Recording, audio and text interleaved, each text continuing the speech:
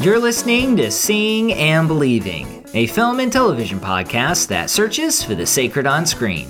I'm Wade Bearden. And I'm Kevin McLenithan, and I have to ask Wade, I don't know, I guess I have a feeling you're not planning on spectacularly betraying me in some way during this week's recording, are you? Oh man, LOL Kevin, I would never do that, buddy.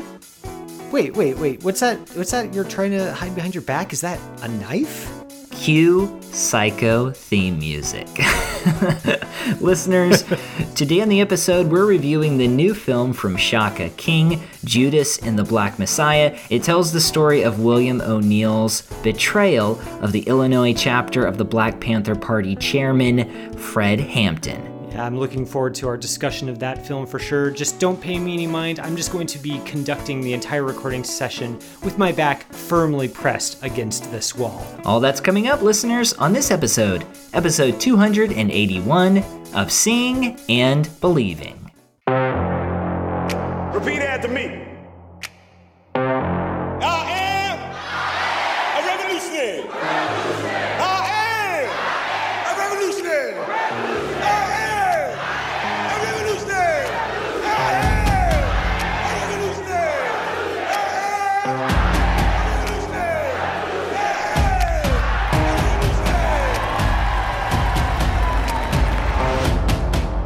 Yes, listeners, we are here with episode 281 of Seeing and Believing. And Kevin, I want to express my gratitude to you and our listeners for some patience last week because Texas went through a crazy winter storm and it just kind of messed up all of our recording plans. We're back this week. Everything's cool. We got the repairs and things that we needed to get done. I had a pipe burst at the office, and that's fixed. I have something here at the house that doesn't need to be fixed right away. So everything is cool, but I'm glad to be back talking to you this week. Yeah, it seems like it was kind of touch and go there for a little while. So, of course, we're really glad that you and the family are safe and that we're back in the saddle for this week. I do have a funny story. So I have an iPad and our electricity was off for like a day and a half. I think over a day and a half.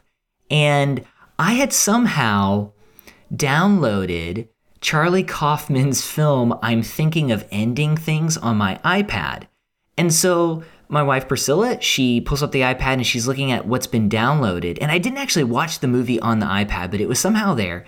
And so she starts watching the movie and she stops it after 15 minutes and she says, I don't know if I'm going to finish the movie, Wade. Can you just tell me what happens? And I said, okay, you're going to need to sit down for this. And she did not believe me when I told her what happened in that film. So that's my funny story from Snowpocalypse 2021. I gotta say, I have a lot of respect for you for being able to describe what happens in that film without any preparation. Like somebody just asked you point blank, cold, hey, what goes on in this movie? And you actually did it. Like that's pretty impressive in its own way to even take a stab at that, let alone succeed. So I'm like, okay, and then it becomes this dance musical in the gym.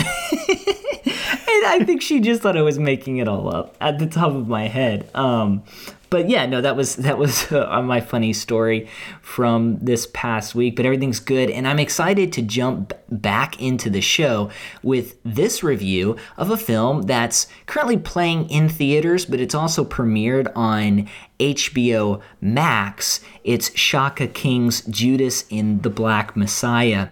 After being arrested for impersonating a federal agent, William O'Neill, played by Lakeith Stanfield, is offered a plea deal by FBI agent Roy Mitchell, played by Jesse Plemons. Hey, that kind of connects to I'm Thinking of Ending Things. He's given this plea deal to infiltrate the Illinois chapter of the Black Panther Party. His mission is to gather intelligence on Chairman Fred Hampton, played by Daniel Kaluuya, evidence that will be used by FBI Director J. Edgar Hoover, played by Martin Sheen, to halt the movement's quest for equality. Kevin, this is a biopic, but the angle is a little bit different. It approaches the character, the individual of Fred Hampton from an alternative route by focusing part of the story on the man who betrays him. William O'Neill.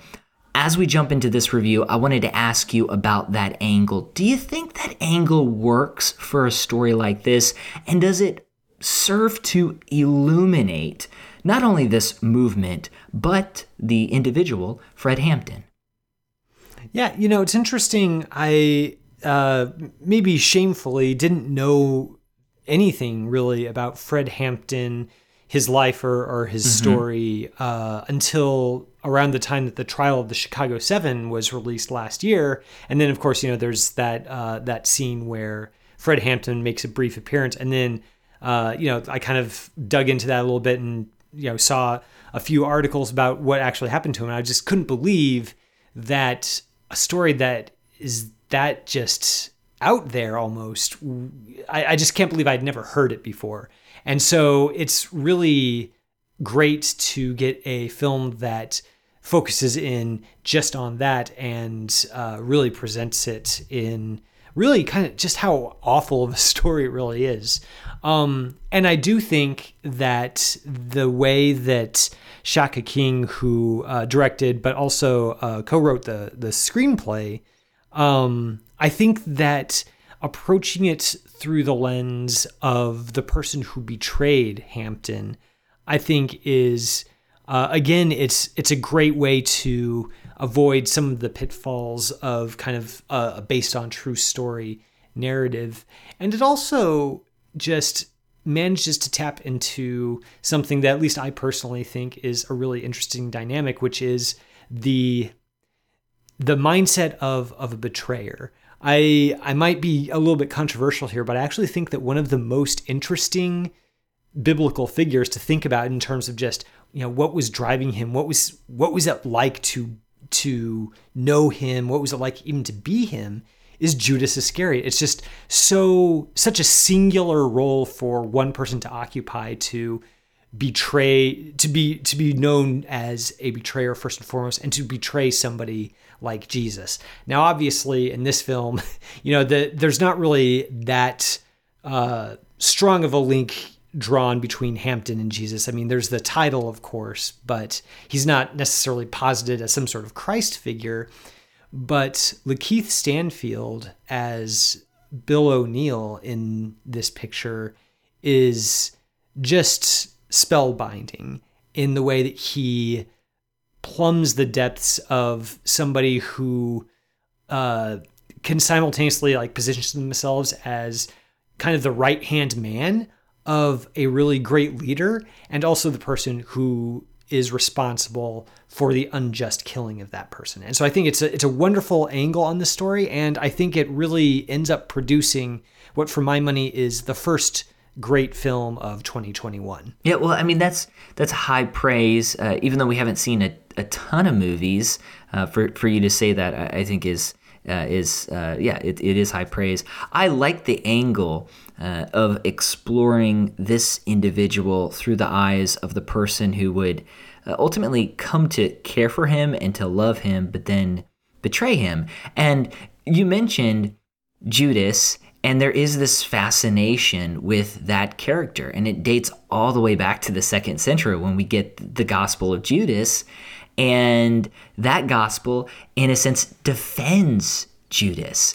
And this is the story of a man who was poised to do something great. He had already done a number of great things. He's poised to do something even greater, and his life is cut short by someone who should have, and it seemed like anyway, care for him. And that's a fascinating angle, and I think the performances are really just amazing in this film. I mean, these performances, I think, carry the story along.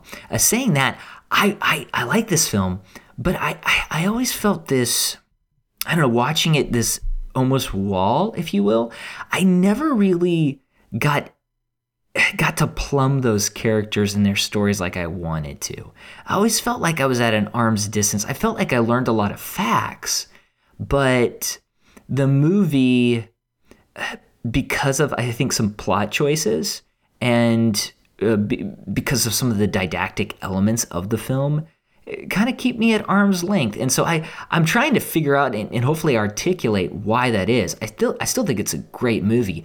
I wanted a stronger connection or portrayal of these real life human beings. I'd be interested to hear you talk more about that, because that wasn't really, I don't have that perspective on it at all. Like I really thought that the characters in this film are very well drawn. They're complex, and I do think that we are permitted entry into their viewpoints pretty extensively, not just for Hampton and O'Neill, which of course you would expect them to kind of really get a lot of attention in that regard, but even some of the supporting cast. Jesse Plemons as the FBI agent who ropes O'Neill into being an informant, I think is also a fascinating character, both for how he is part of the establishment. He is the one who arguably remorselessly orchestrates Hampton's murder and O'Neill's part to play in that. And yet there are scenes between him and his superiors where Plemons gives us a little bit of a look into a guy who he doesn't do this because he's a mustache twirling villain. He does it because, he's kind of a company man and he's just doing his job. And he feels a little bit of discomfort with what he's doing, but he also that's just what he does. And I think Plemons is able to walk that line in a really interesting fashion that takes what could have been a very two-dimensional role and, for me, really fleshes it out and brings it alongside Stanfield and Kaluuya's great performances as just yet another example of how Shaka King is able to explore the both the outer actions that these men took and the way they're taking their place in history, but also the way that they felt about those actions and their place in those events. Yeah, I mean, if I'm kind of working through some of the relationships, I appreciate the relationship between O'Neill's character and his FBI handler, Mitchell Plemons, as you mentioned. I think I saw more potential there than realized potential. There is a point where O'Neill, his character, is giving an interview, and this interview kind of sandwiches the film, and it pops up here and there. It feels almost a little haphazard to me, but it's after the fact in the 1980s, and he's being filmed for a documentary by PBS, and some of those lines kind of pop in, and at one point he talks about how a reason why he did what he did was because he found almost like a father figure in this FBI agent in Mitchell. And I say haphazard with the narration and with these interviews because I don't think the film needs to tell me that. I think it needs to show me that. And I didn't really ever get that from watching these two characters interact. And part of it is because some of the dialogue from Plemons' character is just a little over the top. I mentioned didactic at times. It is a little too on the nose. And their relationship, in a sense, kind of boils down to, well, I've got you in a bind, and so you're going to become this spy for me, and then I'm going to give you money. And O'Neill does it for the money, and he does it because he's connected to Mitchell, but all that feels like it's kind of on the surface. I want to see more there. I want to see what type of power he felt like he had to side with this individual. I do think the film does a really great job of showing us the other side, O'Neill, and how much he comes to care for and just enjoy being with the Black Panther Party, and how connected he becomes to Hampton's character. So I think the film does a number of things well. I guess I just wanted a little more connection there. And perhaps that's why I almost felt like there was a bit of a wall where I wanted to connect with some characters more, but it felt like some of them were just a little flat. And we see that in a lot of biopics. I mean, that happens a lot where you get a lot of facts and the human is kind of obscured by the persona. And I think that happens a bit here too. Yeah, it's interesting that you listen to say that. I can understand where you're coming from, and it puts me in mind, since we are, since Judas and the Messiah is in the film's title. Of course, you think about movies that are about the actual Judas and the actual Messiah. And a common complaint that I have about Jesus movies is that Jesus always he doesn't feel like he feels like an icon rather than a person.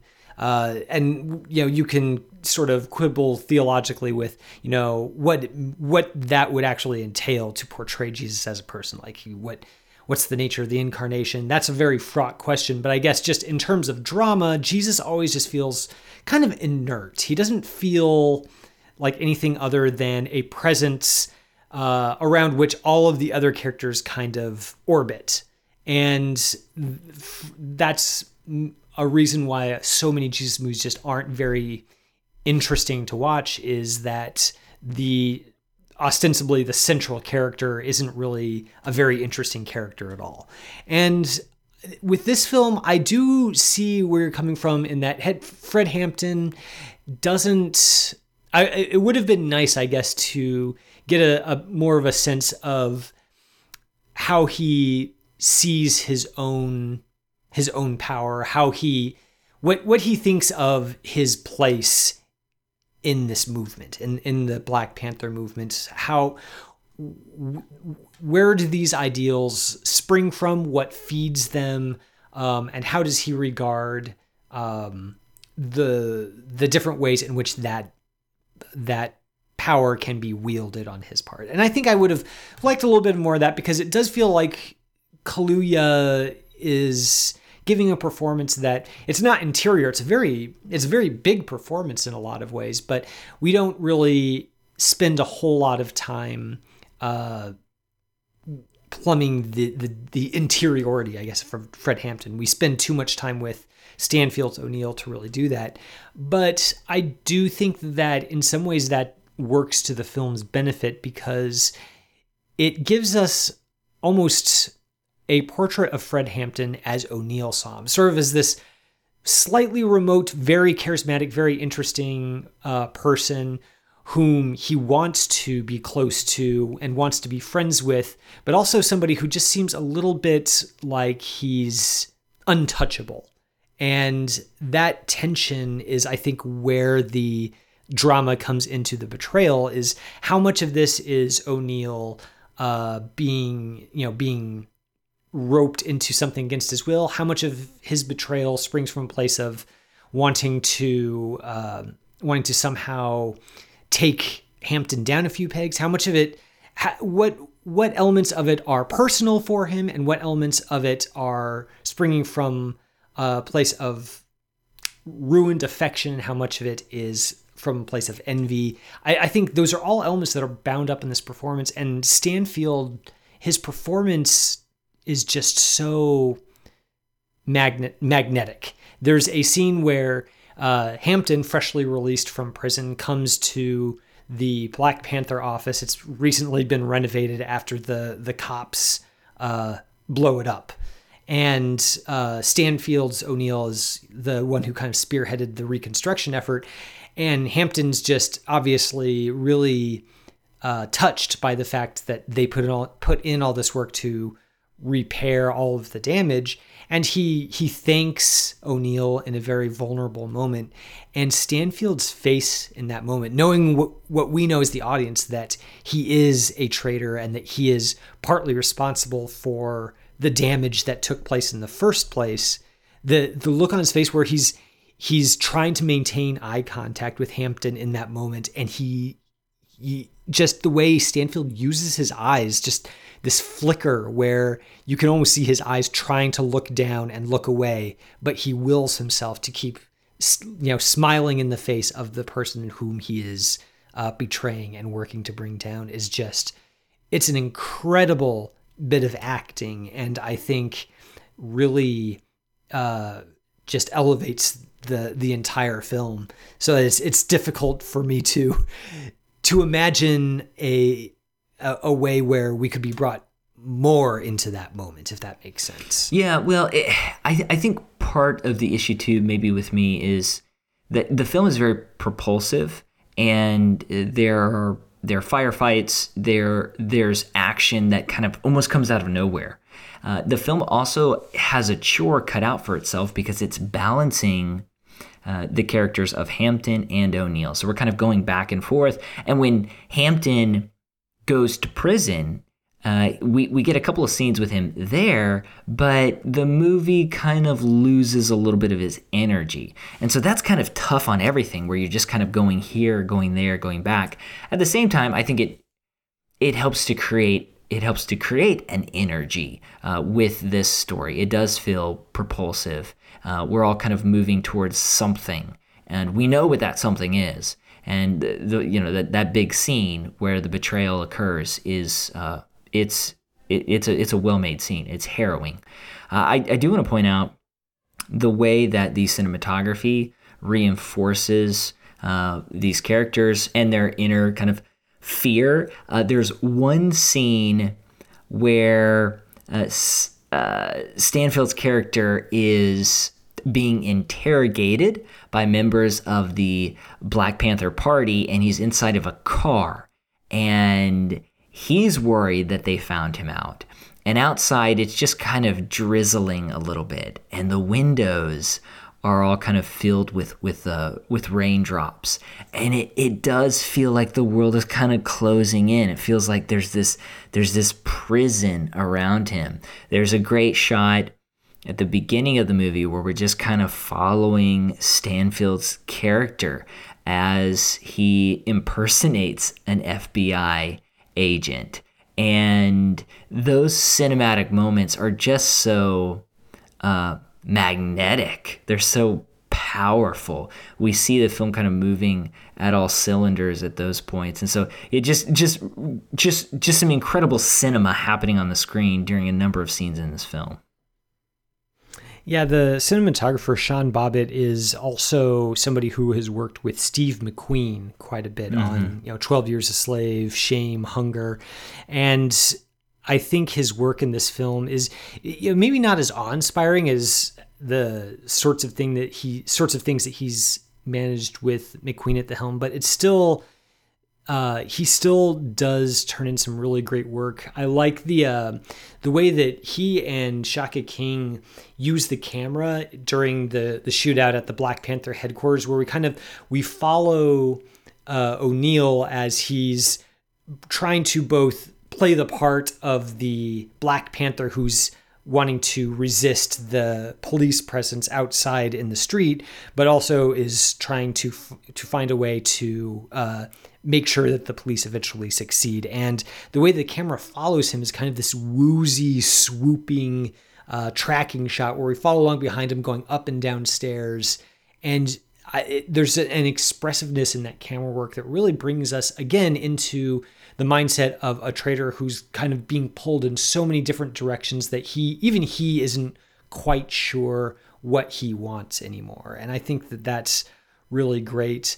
I like that you brought up the scene where O'Neill is forced at gunpoint to hotwire a car, just to sort of like prove that he isn't, that he is who he says he is.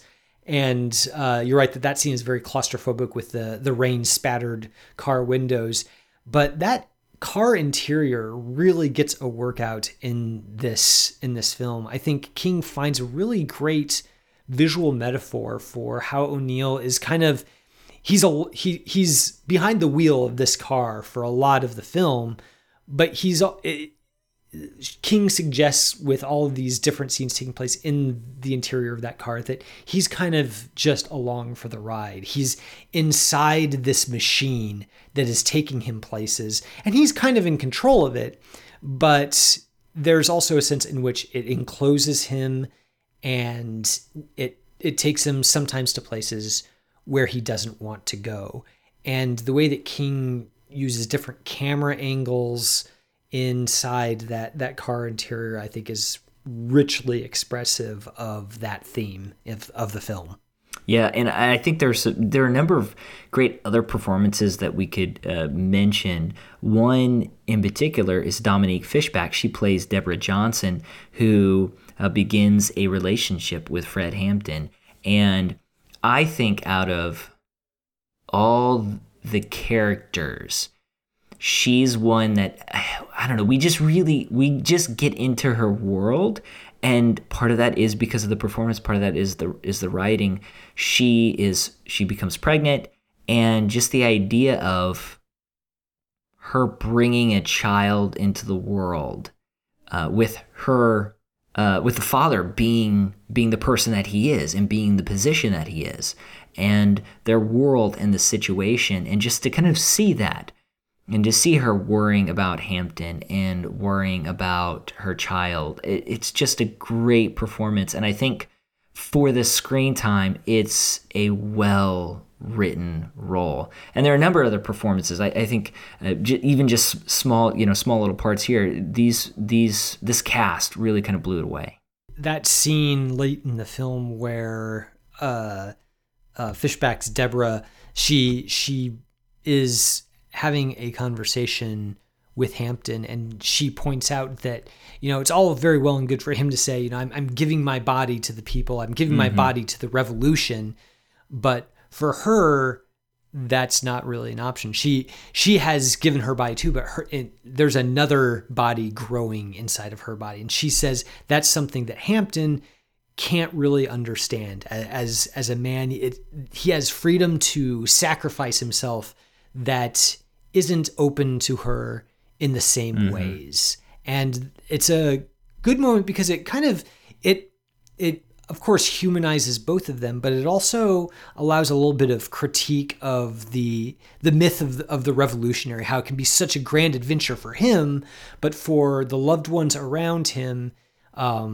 it's a lot more complex, and the sacrifice is still heroic, but there is collateral damage that can't be avoided. And Hampton himself isn't the one who is going to have to live years and decades with that pain after the sacrifice takes place. And I'm glad that a scene like that makes it into this film, so that it doesn't feel like a hagiography. It feels much more grounded and much more interested in the specifics of what revolution costs, what his revolutionary politics cost, not just him, but also his community and the people around him. Yeah, I mean, an incredible scene, and it's not just the martyr, but it's the martyr's family and those who have to live with that. And that pain is very real, and we get to see that in this film. Something that maybe we can both agree on, I don't know, we haven't talked about it yet. Martin Sheen, he plays J. Edgar Hoover. His makeup is really bad in this film, but I love the way he flips his persona, and instead of being this lovable American president, he plays J. Edgar Hoover here. And his scenes are pretty good too.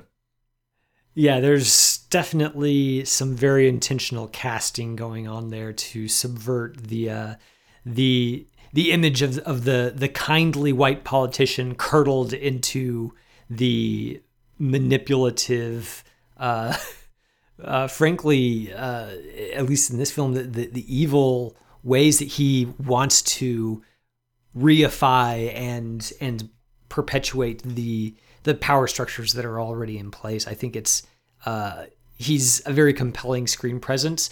The makeup maybe isn't the best, but it didn't bother me all that much, especially given the history of J. Edgar Hoover on screen is littered with bad makeup jobs. So the less said maybe about the Leonardo DiCaprio Hoover biopic, the better. So it was hard for me to be too hard on this film. Okay, so I haven't seen that film, but I take it's not going to show up on your recommendation list today. Probably not. No, sadly, it has been left out in the cold. Listeners, that is our review of Judas and the Black Messiah. It's currently streaming, I believe, for the next month or so on HBO Max. You can check out the film there. We also want to hear your thoughts. If you've seen the movie, make sure to tweet us at CBeliefPod, at CBeliefPod. You can also email us, seeingandbelievingcapc@gmail.com. We do also appreciate everybody who's taken the time, the energy, the finances to support us on Patreon. If you hop on over to patreon.com/seeing_believing_podcast and support us, it really helps us out. We got a lot of donation levels, and one of our favorites is the What Can You Buy for $5 level. Kevin, I wanted to ask you, what could someone buy for $5? $5 would get you, you're familiar, of course, with those Groucho glasses, right? Like you put on the glasses and it's got the little plastic nose and the mustache and everything. Wearing one right now, yeah. Oh yeah. Well, I see that now that you have done that. Here as we're wrapping up the episode, so thank you for that image. But for $5, you could get the J. Edgar Hoover equivalent of Groucho glasses. So if you just want to kind of look like a half-melted candle who hates non-white people, then that's something that you could get for $5 if that's your thing. No, that's good, Kevin. Listeners, if you already have something similar, go on over to our Patreon page. We, like I said, really appreciate everyone who supports us. And we're excited too. Kevin, we got a new supporter this week and want to give him a shout out on the show.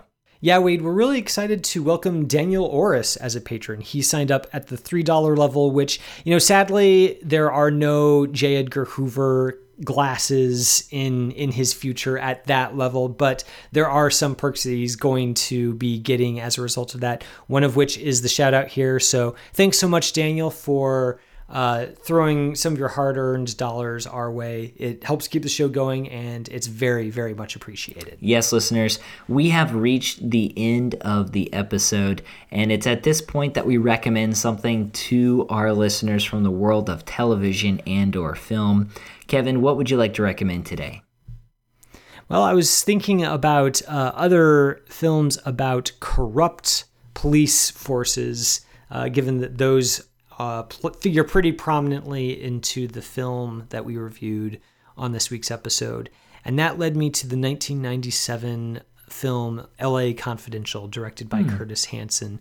This is a film that, again, sort of like Judas and the Black Messiah, just has a knockout cast. Russell Crowe, Guy Pearce, James Cromwell, Kim Basinger, David Strathairn, Kevin Spacey back in the heyday of the 90s. They're all there, and all of the performances are just absolutely great. And this is, again, this is also a film that was set in 1950s Hollywood and tells the story of corrupt policing in that setting, but also the interesting ways in which celebrity gossip and tawdry tabloids kind of were woven in with the fabric of society itself. It wasn't just a sideshow. It kind of was the main event in a lot of ways. There's a character played by Danny DeVito who's just this muckraker who kind of almost acts as the circus, the carnival barker for the events that unfold on screen in front of us. It's a great little noir-inflected mystery. It's got tons of great performances, and it's just a real blast to watch. So, yeah, 1997's L.A. Confidential is definitely worth everyone's time. Yeah, it's a really good film, and I haven't seen it for a while. I need to check it out here soon, but it lives up to the hype. I used to hear all about that movie, and finally watched it. I was like, oh, that's really good. Kevin, the film I'm going to recommend today is actually a new movie. It was recently released. It's available to rent on VOD, and that's the 2020 movie Greenland. It's by Rick Roman Waugh. He tells the story of a young family that is seeking to survive during this cataclysmic natural disaster. It stars Gerard Butler, and this is one of those, I would say it's not a big budget, it's not low budget, maybe like a mid-budget natural disaster movie that could be terrible in all the bad ways, but it's actually a pretty enjoyable flick. It's very entertaining, very intense. There were moments when I was just kind of squeezing the blanket beside me because of the danger these characters found themselves in. A lot of action, and I like the family aspect of the movie as they attempt to survive this cataclysmic event together. So I tell people this film is much better than it should be, because it should be like this direct to Redbox movie that nobody watches, but it's actually pretty good. So yeah, Greenland. I gotta say, Gerard Butler disaster movies are never going to be high on my priority list. So I'm very intrigued by the fact that it is your recommendation for this week, because like you say, this is the sort of movie that you would sort of expect to have a really cheap photoshopped movie poster, and you might find it at a Redbox, but it might not even make it that high on the list. It's interesting that it is, as you say, better than it had any right to be. So I'm intrigued. Yeah. Well, Priscilla loves natural disaster movies, even the ones that aren't good. And so we're like, okay, yeah, watch it. But it's surprising. Like Dante's, even the ones that aren't. Yeah, good. Like Dante's Peak in 2012. Those types of movies. And so, but yeah, this turned out pretty good. So listeners, go ahead and check that out. Thank you for checking out this week's episode. It's brought to you by ChristandPopCulture.com. Our producer is Jonathan Clausen, who every week helps us to search for the sacred on screen. I'm Wade Bearden. My co-host is Kevin McLenithan. And until next time, this is Seeing and Believing. You have been listening to Seeing and Believing, an official production of the Christ and Pop Culture Podcast Network.